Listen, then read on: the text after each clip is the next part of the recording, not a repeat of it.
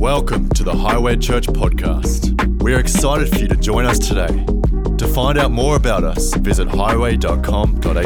Thanks for coming out on a Saturday night, man. That's pretty awesome. Yeah. What better thing could you be doing, though, really? This is getting in the Word of God and talking about things that really matter. There's no better endeavor than having the opportunity to come and meet with God's people. So I am glad you're here. Just quickly, this Highway Church, for those of you who might be visiting, Highway Church is very special to Robin and me, Robin and my wife, because our journey through Australia really began here. And even though, I've mentioned before, Byron and I have a lot in common, very, very much. We love golf, and I've mentioned that before. We're avid golfers. We're both adored by our wives. They worship us, really. They just kind of sit at our feet and just love us so much. But there is a trait that I don't know if I mentioned before, and it's a great context here, is Byron and I are both very loyal people. Now, some personalities are extremely loyal. I'm being serious now. We're just very loyal. We're loyal to first friends and first experiences, and which is why we make incredible husbands, obviously. We're very loyal. Which is why when we travel, if we find a restaurant we like, we stop trying other ones because we know it's good. Why risk a bad meal when you know if you go to this place, it's going to be good? Like when I go to Hong Kong, I always go to McDonald's. It's bad, but at least I know it's going to be bad and no surprises. You could be eating something else that you don't want to be eating. But I say that because I know things are changing a little bit with us. I know we're traveling through Australia doing some stuff with Vision and some other churches, but I need you to know something.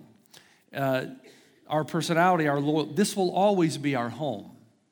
This is where we started, which means one of our staff members always likes to use the term, we are sons of the house. And so even though we travel around, this will be our home. The son always comes home. And so this is a very special place to us. And so when I'm here, it's not like I'm just a guest speaker. This is home. So we're going on a journey together. We've been talking about one life for a very long, long time. And so when I found out I had the opportunity to speak at Highway on a Saturday night, well, I'm going to continue what we've started probably 6 years ago.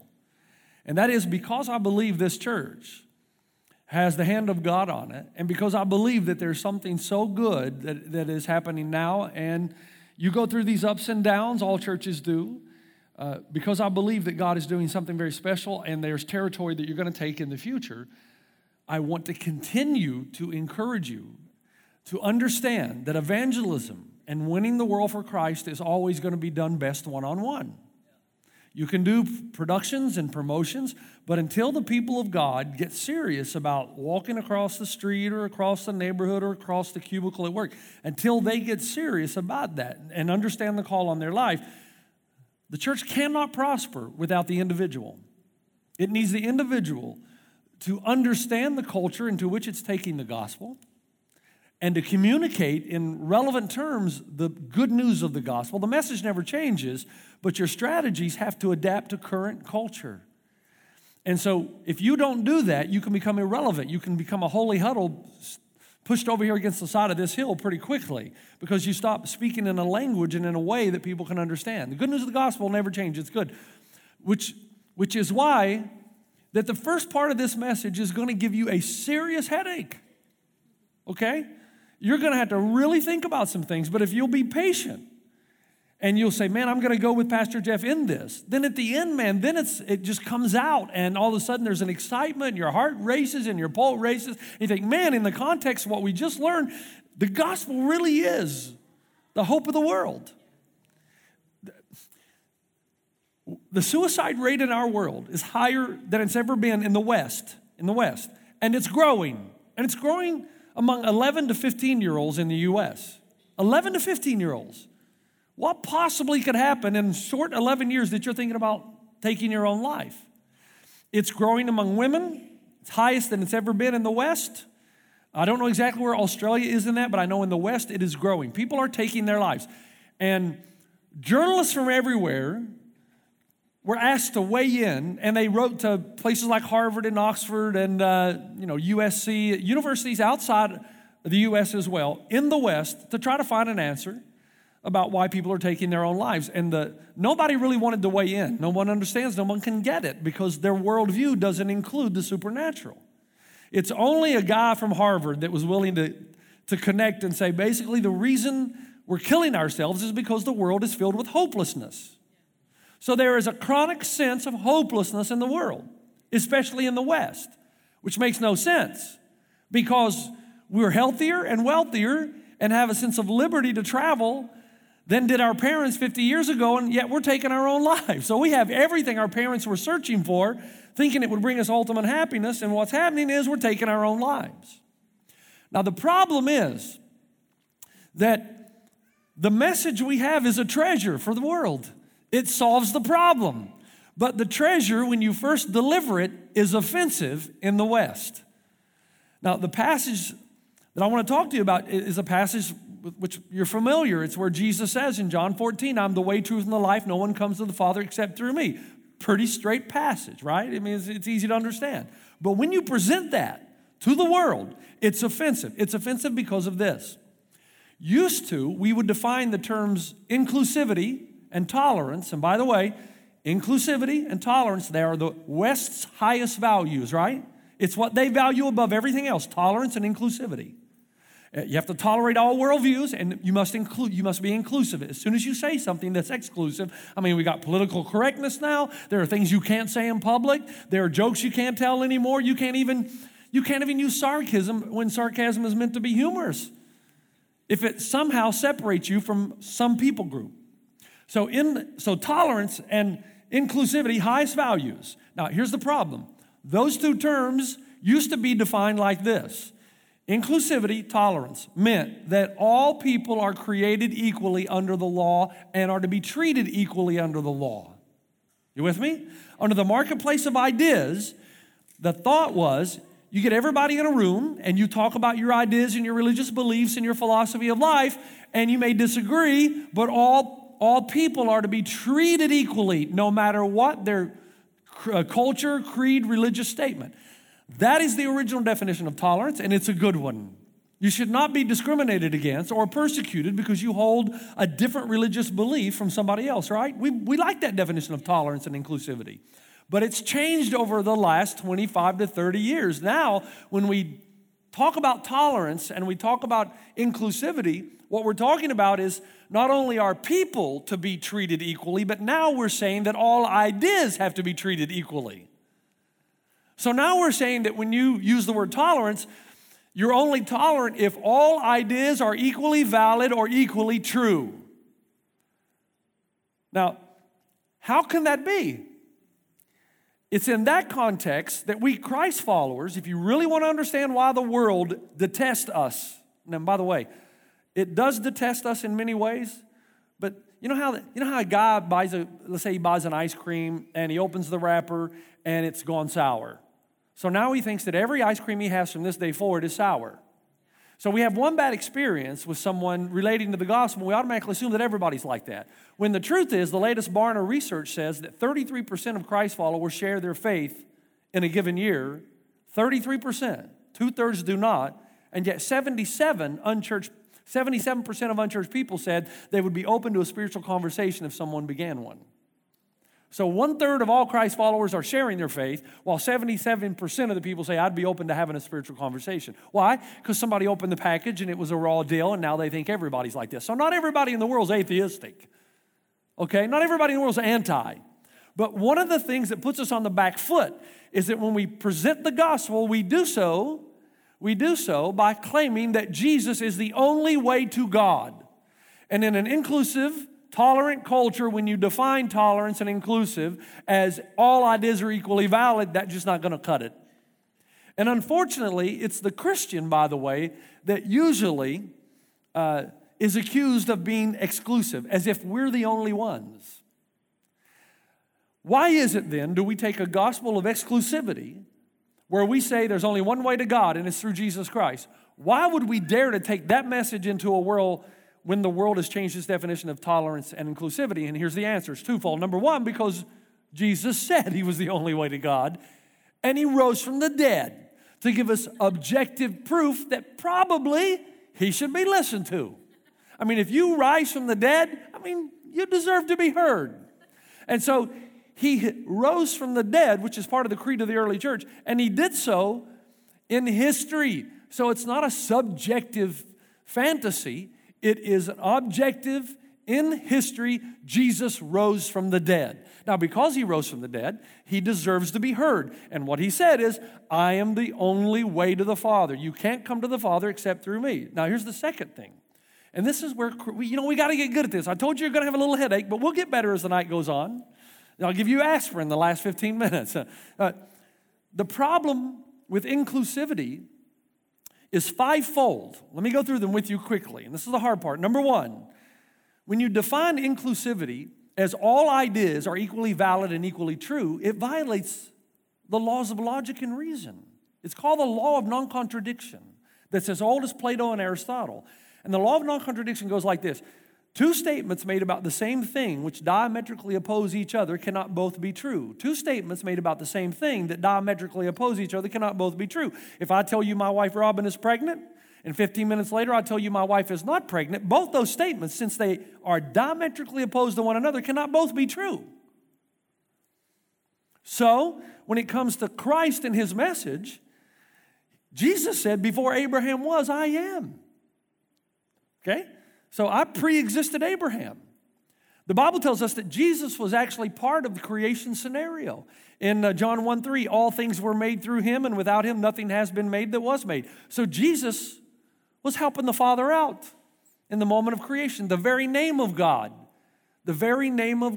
is plural. Elohim is plural because it includes God the Father, God the Son, God the Holy Spirit. God in three distinct persons. And we're told in Genesis that God spoke and said, let us make man in our own image. Well, who's us?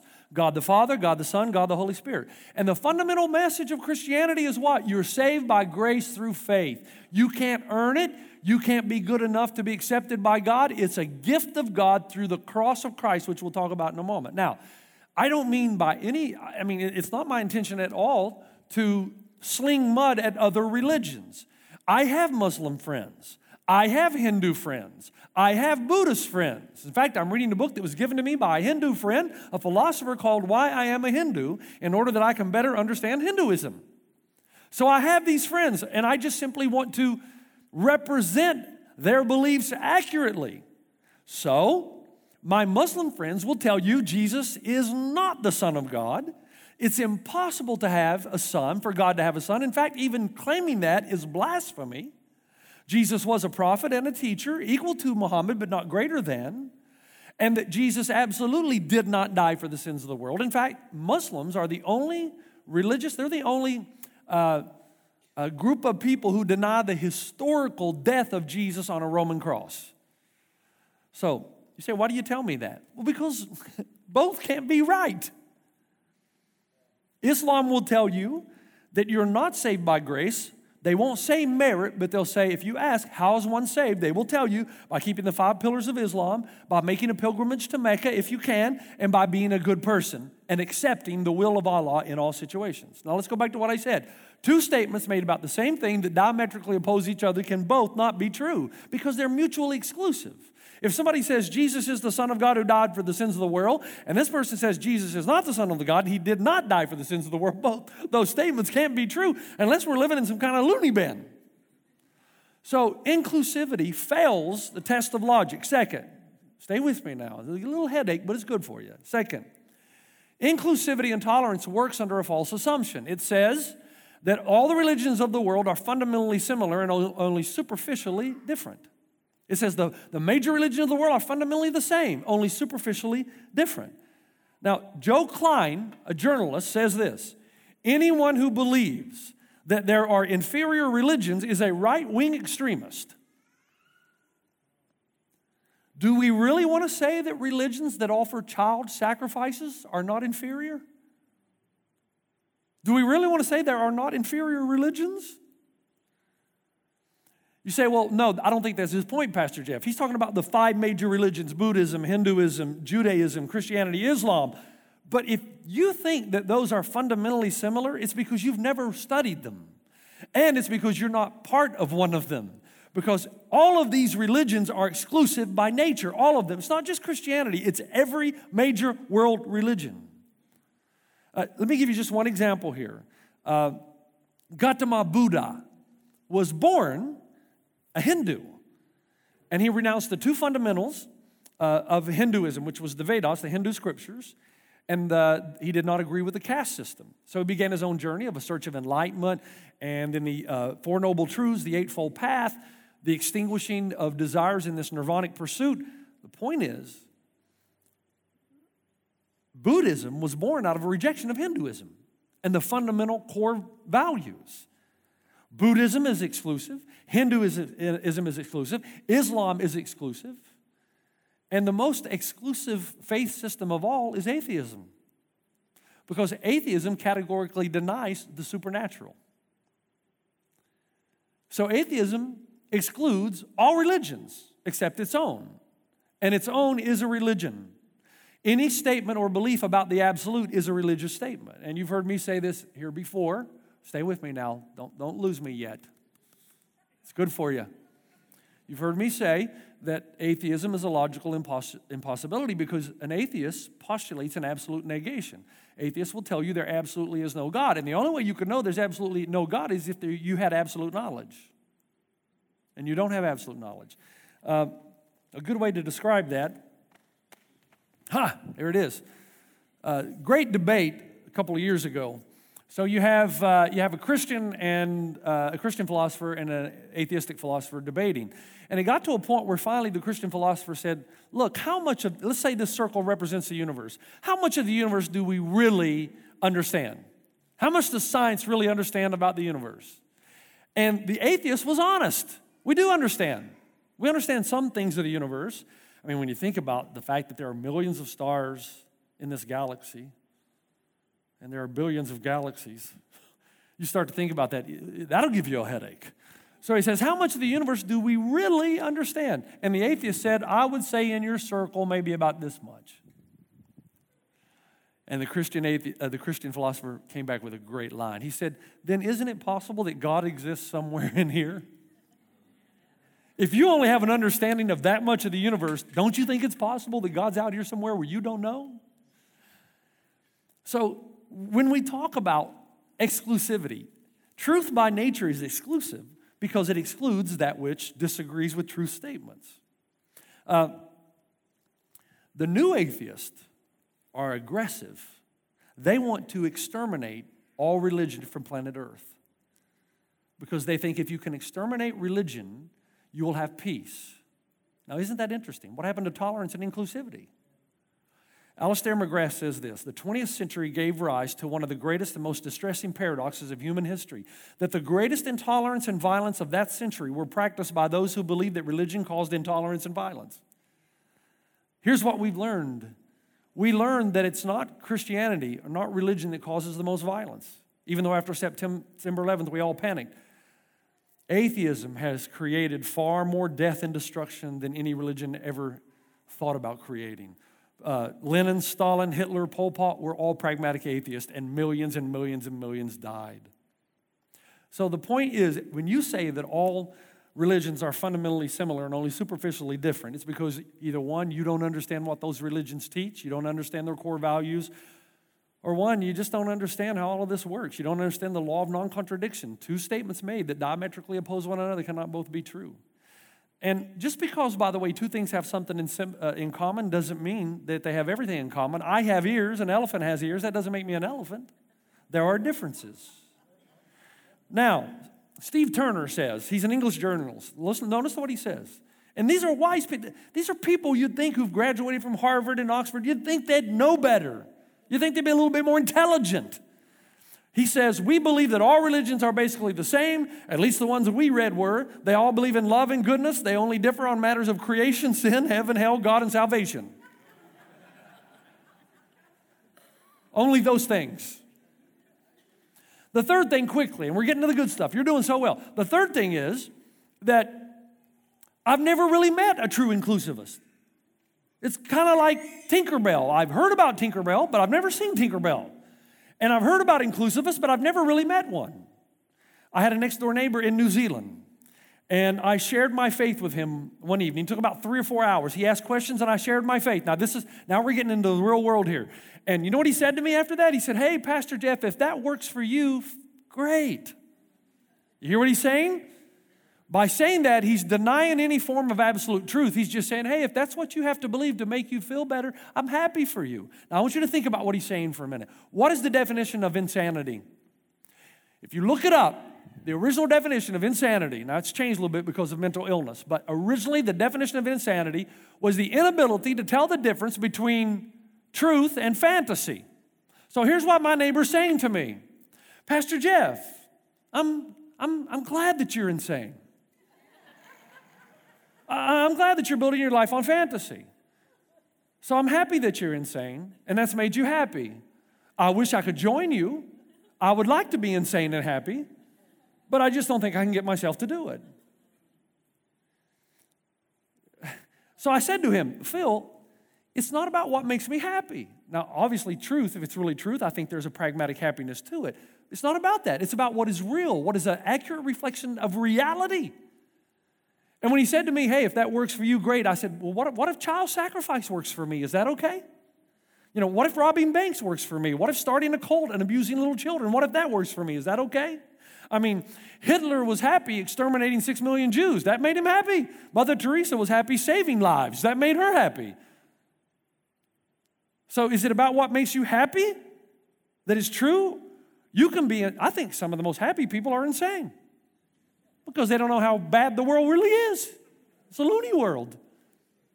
I have never truly met an inclusivist. And when I said to Phil, it's impossible for all religions to be equal. He said, I disagree. I think all religions are equal, equally valid, equally true. And I said, Jim Jones?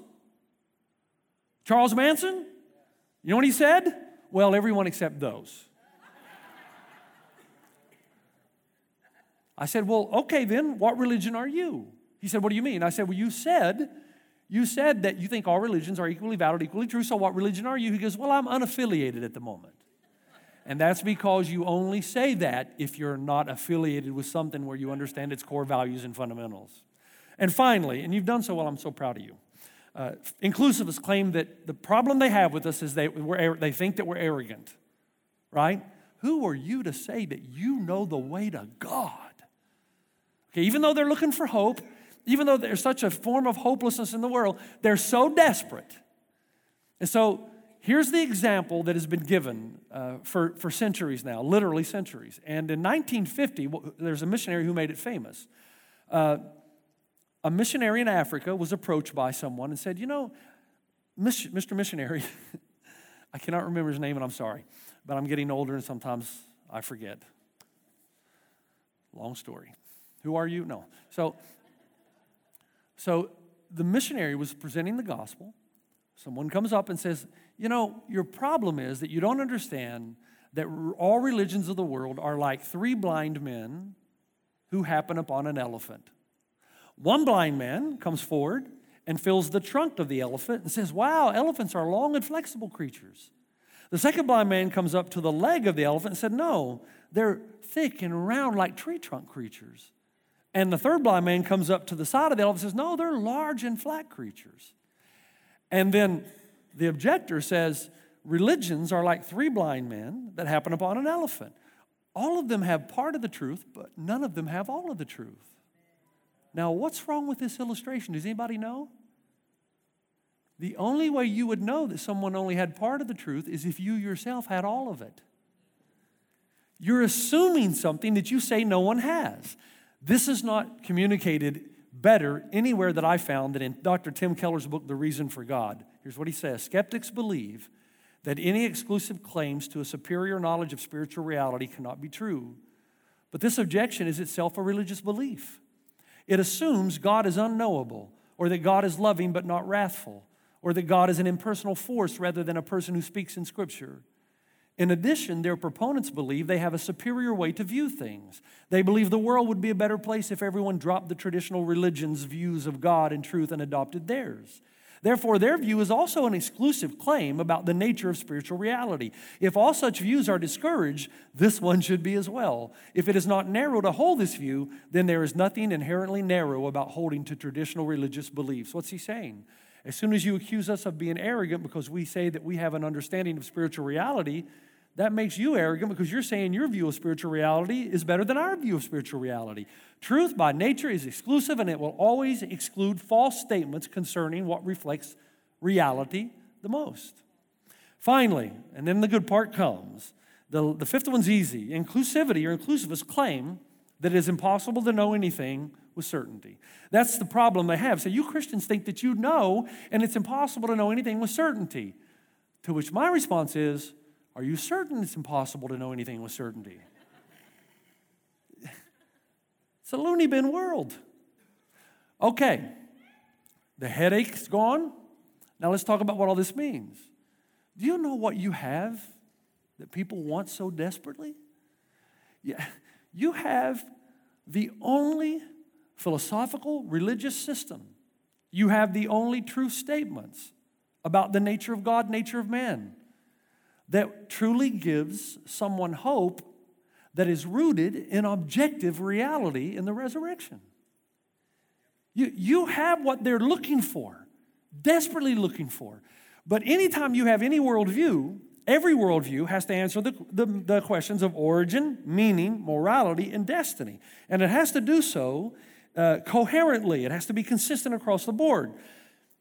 But even if that's true, it still has to be existentially felt. You have to feel the truth that you're claiming. And this is what Jesus and only Jesus offers you.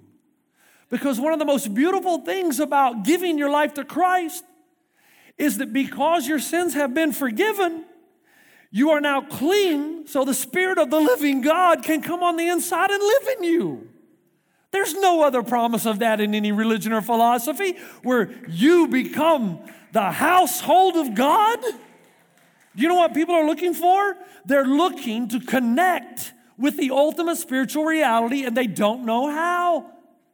And we've lost our ability to communicate to them because we've lost our willingness to study where they're coming from. Now, I know that you know the message of the gospel. I've drawn this up here so many times, and I've shared it so many times, that every other religion tells you that if this is zero good and that's 100% good, every religious system tells you as long as you have more good than bad, you're going to go to heaven. But Jesus comes along and says, well, you got the wrong standard. God is the ultimate standard, and we're all sinners. Pastor Jeff is a sinner. Pastor Byron's a sinner. My whole team, they're sinners. You're all sinners. We're all doomed if we don't have the grace of God because none of us measure up 100%. But the human predicament knows this. The human heart knows there's something wrong, but they can't put their finger on it. And when you come along with the message of Jesus Christ and you tell them, do you know it's possible to be clean, not because of how good you are, but because what God did for you when Jesus died for your sins on the cross and proved that he did die for your sins by this objective historical reference in our past of the resurrection. There is a sense of beyond in people. Even though they tell you that there's nothing after death, they know down deep inside there's something after death. And they're trying to connect with it. And the Bible, the message of Jesus is that God is holy and pure and righteous. And because he is, you and I become the objects of separation. Because, look, if you believed in God, would you not expect God to be holy? I mean, if God struggles with sin, that's a problem. God is holy and righteous, and that nature requires him to separate himself from sin. But he's also loving, which motivates God to provide a way of forgiveness where we can come close. Do you know how brilliant the cross is in the mind of God? You say, well, I wanted him to do it another way. No. This is absolutely brilliant that God would give up what is most precious to him so he would not lose you. What communicates love to us? Come on, in the human experience, what is one of the deepest, most penetrating kinds of love? There's 4 Greek words in the Bible. You've got eros, which is an erotic love between man and wife. You've got phileo, which is a friendship love, the kind of love that Byron and I would have. You've got agape, which you mostly know as unconditional love, but then you've got another love. It's called storge. And storge is the love between a father and a son, a mother and a daughter. And you tell me if that's just a little different than all the other loves. There are things you would do for your children you probably wouldn't do for your wife. It's an amazing thing. So in order for you to be convinced, if God is going to communicate the depth of his love to you in a language you can understand, it's absolutely brilliant. He gives you his own son. Now, this message means that you can existentially feel and experience the power of God in you. This changes everything. And just before I move on to those the four ways that it impacts you, and they'll be quick, my purpose is not to, again, sling mud at Islam, Hinduism, Buddhism, in the sense, though, that I do not believe they accurately reflect what is real about the nature of the person, the workings of God, because they diametrically oppose the teachings of Jesus, who proved that he was who he was by the historical fact of the resurrection. But that doesn't mean that we should dislike or separate ourselves from Hindus, Muslims, and Buddhists. We should find them and love them. Because do you know what's happening in the Islamic world right now? This is something the media will never tell you. That Muslims are coming to Jesus every day. There are thousands that have come to Jesus in the last 7 years in Iran. Thousands. And do you know the avenues through which they're coming? 3 of them. Number 1, they're starting to think, how can I harmonize all this violence in Islam with the love of God? I can't. 2, dreams. Jesus is revealing himself in places outside the West, it appears, in dreams. Because the Bible says, do you think there aren't Muslims and Buddhists and Hindus not seeking God? You don't think there are some of those seeking God, really trying to find God, but are steeped in the tradition and religion of their ancestors? Everywhere we go, northern India, everywhere we go in the Islamic world. I just got back from Kazakhstan, and met people who knew Christ. Met one guy who stood out on the front porch of what was a makeshift church and told me, when I asked him, how'd you come to Jesus? He said, well, I had a dream. I've been searching for God, and I heard this name. I found a pastor, and he explained the gospel to me. People are coming to Jesus in the Islamic world, and here is why. Because they're looking for something that will enable them to connect with the divine nature, which the Bible tells us when Jesus forgives us of our sins, we are partakers of the divine nature where we can connect with God and sense his presence in us. Now, how does that work itself out? Just quickly. By the way, Sheikh Hussein, who's a leading Islamic cleric in Damascus, Sheikh Hussein, leading Islamic cleric in Damascus, in a conversation with a good friend of mine. And in the course of the conversation, this Christian apologist continued to talk about the message of Jesus. Now remember, Islam denies that Jesus rose from the dead. And after conversations in a large Islamic audience, after a lot of conversations, the Islamic cleric looked at him and said, you know, Professor, I think the time has come for we in the Islamic world to stop asking if Jesus died and to start asking why. There's a move of God right now. Now, you and I in the West think that the move of God is not as powerful as it is other places. You've heard me say this numerous times. You're not waiting on God. God's waiting on you. When you get serious about understanding the culture into which you're taking the gospel, and you get serious about praying that God would cause someone to come across your path that you could build a relationship with over time to present the gospel, and if you're patient, the time will come. I don't want you to raise your hands, but I'll bet you, if I ask you how many of you are meeting regularly with somebody who's a non-Christian in order to talk about life and do life together, I'll bet you some of you are in little holy huddles where you don't even have any unchristian friends. That is not your calling. Why? Okay, quickly, and I'll be finished. The most beautiful thing about Jesus coming into your life is that he cleans you up on the inside. The Spirit of God comes on the inside, And some of you, I'm going to say this, and you've heard it before from other people, but some of you have forgotten this. When the Holy Spirit comes into you, you're supposed to see things you've never seen, do things you've never done, feel things you've never felt.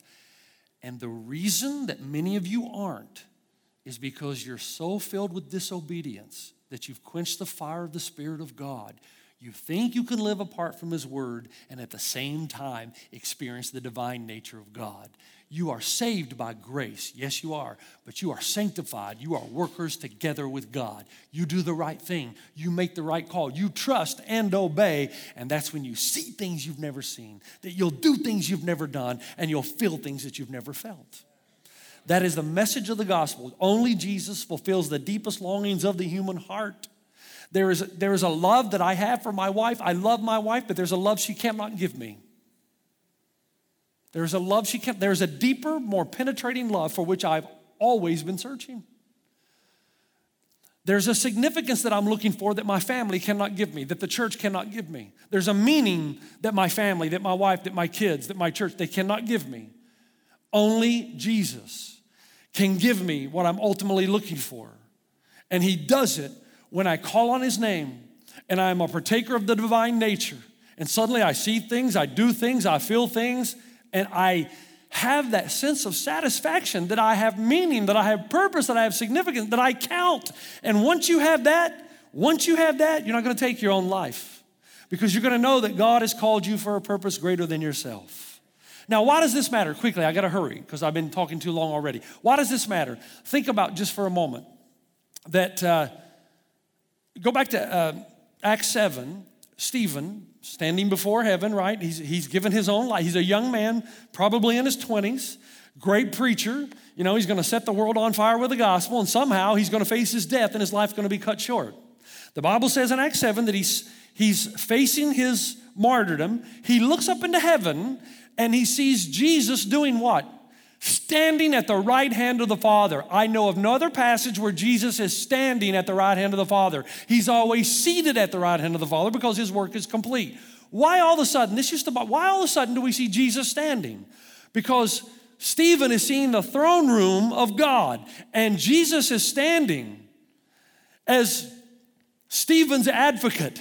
He's saying to God the Father, watch over him, protect him. And at the same time, he's saying, you can do it, Stephen. Stand your ground. I'm going to connect the dots. You don't know why this is happening, but it's going to happen for a purpose you can't even see. I'm going to bring you on up to heaven now, but here you go. Stand strong. Be used of God. Make your life count. The Bible wants us to know in Acts chapter 7 that there's somebody that you connect with when you're partakers of the divine nature that is what we call your ultimate balcony person. The person that's looking over you and saying, come on, Jeff, you can do it. Resist the temptation. Come on, walk across the room. Come on, pursue holiness. Come on, pursue me. And you know why that's important? Because if you've lived life long enough, you know there are people in your life every day that take a hose and try to siphon the life right out of you. It's so important that you surround yourself with people who are going to be balcony people, who are going to be for you, who are going to help you, who are going to encourage you, because real life's not like that. And people know that, and they're looking for people that will encourage them, that will love them. They're looking for ultimate balcony people. And that's what the new community, the church, gives to people who are far from God, who come near. Then they've got an instant family. I mean, look, I'm an American. I talk funny, and yet you're my family. You're family, and we're so different, but we're family. People are looking to be partakers of the divine nature.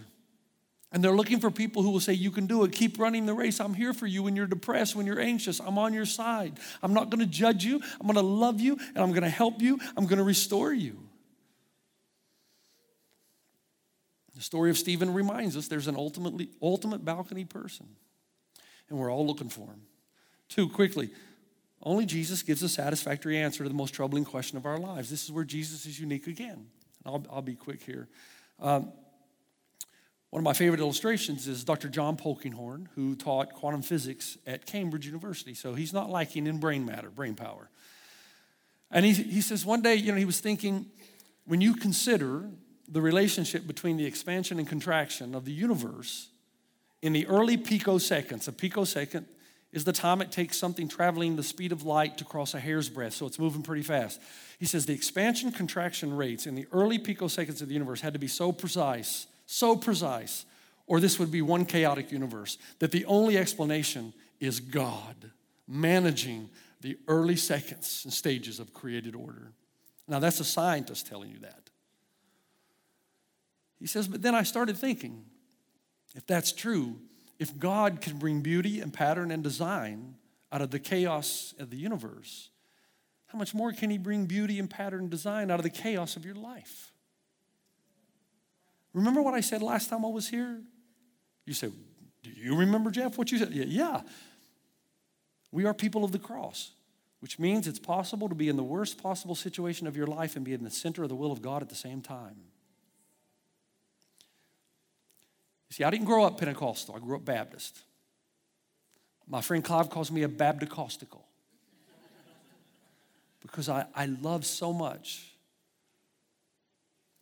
of what a church like this brings. Be careful. Make sure you understand that when you are in a difficult time of your life, that you don't automatically assume that it's because you've done something wrong or that God's abandoned you. It could be that he trusts you so much that he's willing to let you suffer a little bit to connect all the dots and use you for a purpose greater than yourself and for his glory. Be careful. And what people want to know is there a reason behind the pain and suffering in my life and in this world? And we're Christ followers. We come along and say, you know what? We're going to walk through the valley of the shadow of death, but we're not going to walk alone. And we may never have that exhaustive understanding of why we suffer, but what we're promised is a prevailing presence, the Spirit of God in us to walk us through every step of the way. All right, quickly. Only Jesus, two more things, we're done. Only Jesus gives objective proof of the future hope. So let's kind of summarize and end together. So we're saying that tolerance and inclusivity just aren't going to cut it logically. It's just not going to cut it. Every philosophy, every religion is by nature exclusive. It excludes what is false. Christianity is no different.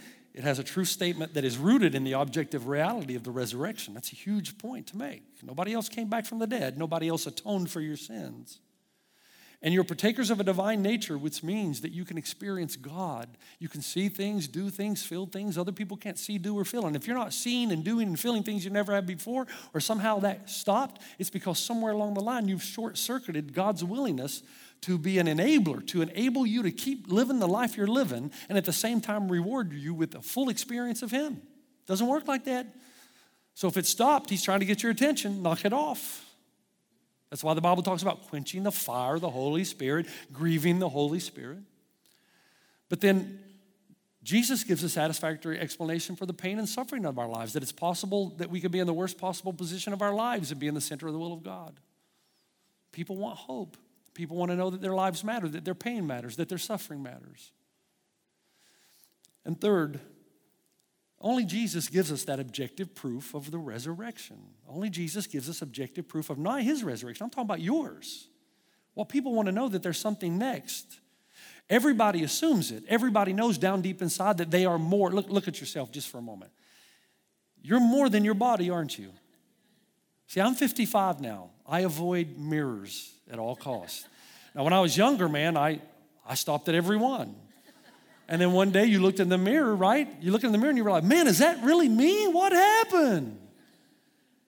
And so as I get older, there's a real desire to be changed, to be transformed, to be new. But I can't believe in something that's in fairyland. I've got to have something that I can know that is rooted in history.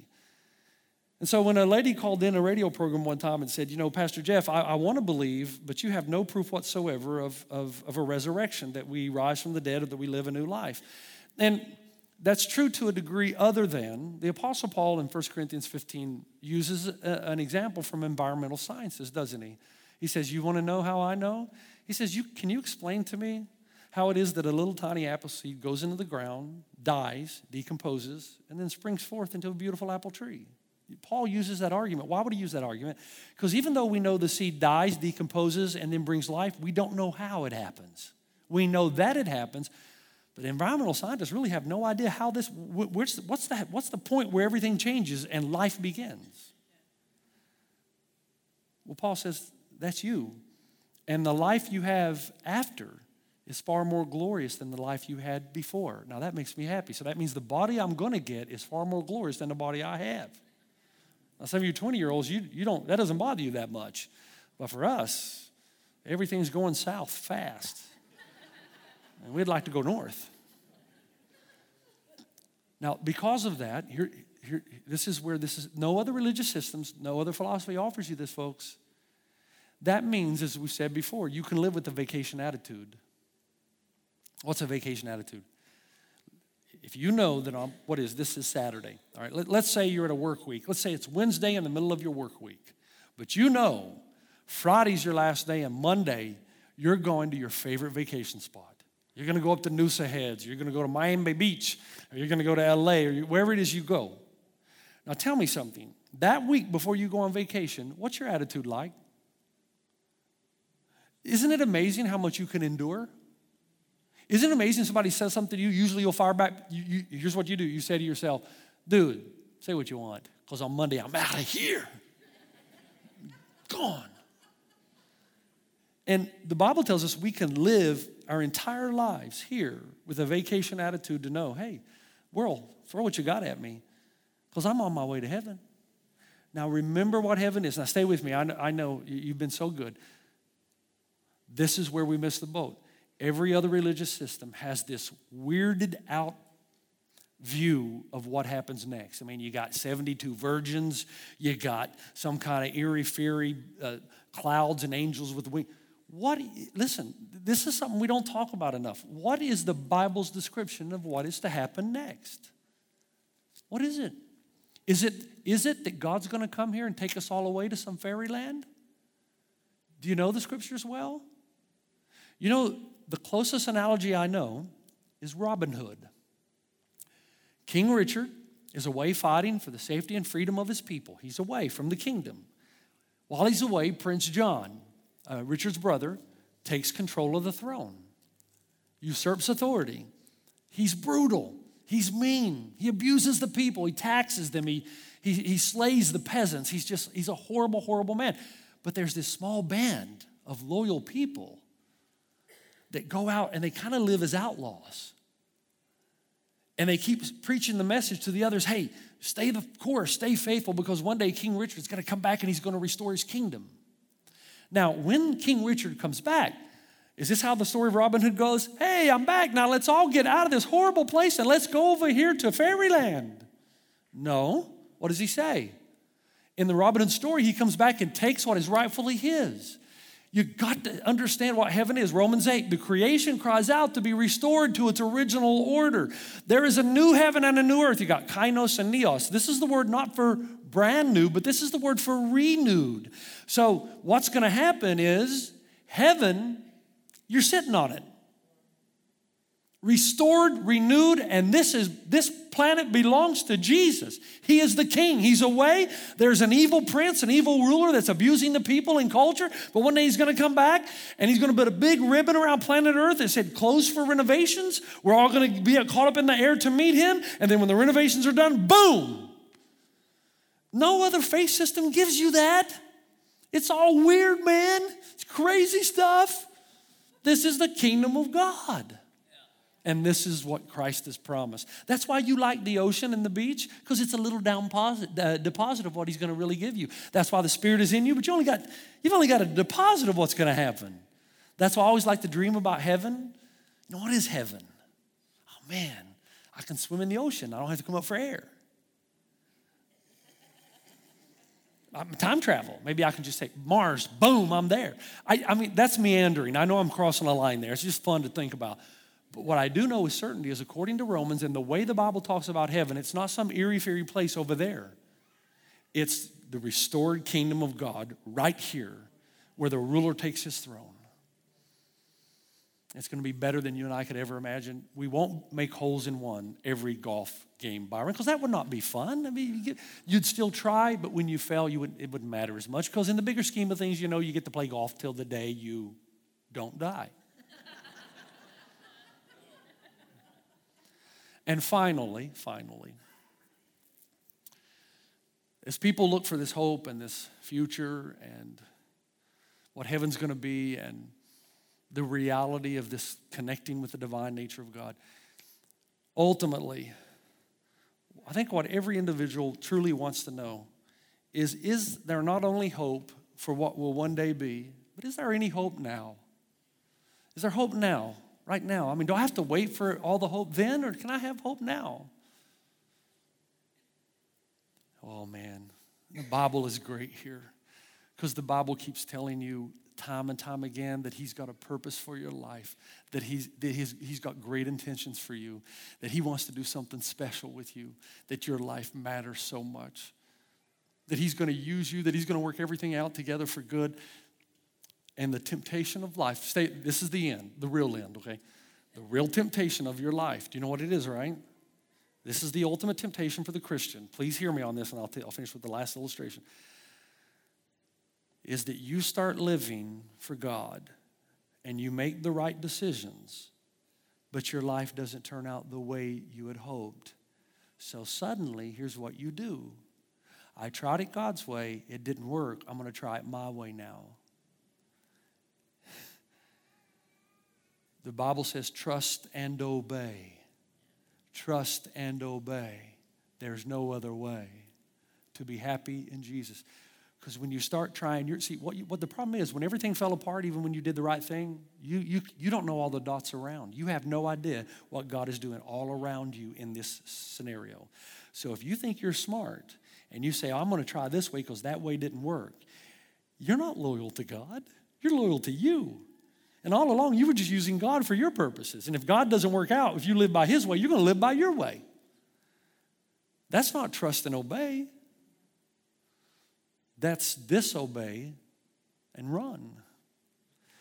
And that's why the Bible says, for he who endures will receive the crown of life.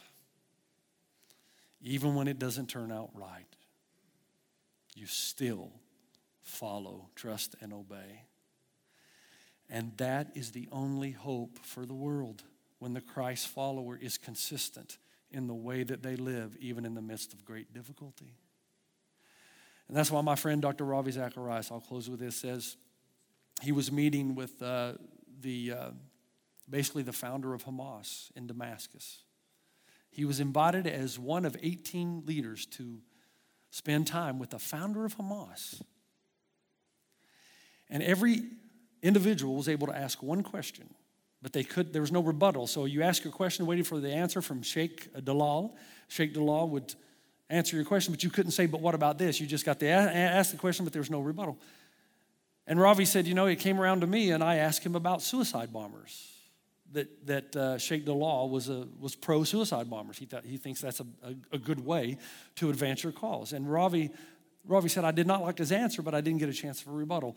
But then God did something remarkable. God put me on the stairs walking out of the building right beside Sheikh Dalal, founder of Hamas. And Ravi said, God, the Spirit of God, because he sees things he's never seen, feels things he's never felt, is able to do things he's never done, just gave me a word. And I said to Sheikh Dalal, I said, Sheikh, do you mind if I ask you something? And Sheikh said, no problem, Dr. Zacharias. And Ravi said, not too far from where we're meeting, over on that mountain, Abraham took his son up to the top of the mountain. We say it's Isaac, you say it's Ishmael. It doesn't matter for the point of the conversation. Either way, Abraham took the son up. And do you remember what happened as Abraham took the knife in his hand and started to bring it down? And Sheikh Dalal, who's a Muslim, radical Muslim, but a Muslim, said, yeah, I know. The angel of the Lord stopped the knife. And Ravi said, yeah, and do you know what the voice said? Yeah, God will provide the lamb. Wow. Ravi said, Sheikh, another mountain just over the way from that mountain is a mountain called Mount Golgotha. And this time, there was a knife coming down, and the angel of the Lord did not stop the knife, and God gave us his own son. And he said, Sheikh, until you and I receive the son that God has given, we will keep slaughtering our sons and daughters on the battlefields of this world for money and power. And Sheikh Dalal began to weep. and took Ravi's head in his hands and kissed him on both sides of the cheek and said, or both sides of the face and said, "You're a good man, Dr. Zacharias. I hope we meet again." We have hope for this world. Oh man, we're the only ones who have hope. I know that's exclusive, but nobody else gives you the partaker of the divine nature. Nobody else gives you a purpose and the meaning, a real purpose and the meaning of suffering pain. Nobody else tells you there is a hope for the future that's rooted in the objective reality of the resurrection. And nobody tells you that the Spirit of God will give you the right word at the right time and the right place to help somebody who's far from God come near. Please, for the sake of the Gold Coast, please invest in a person who's far from God. Please. You have the message of life. Father, I thank you and praise you for your goodness and for the way that you speak to us through visions, through dreams, through the Word of God that corresponds with objective realities. And I pray that our hearts would be encouraged and strengthened and we would remember the hope that we have in Christ in his name. Amen.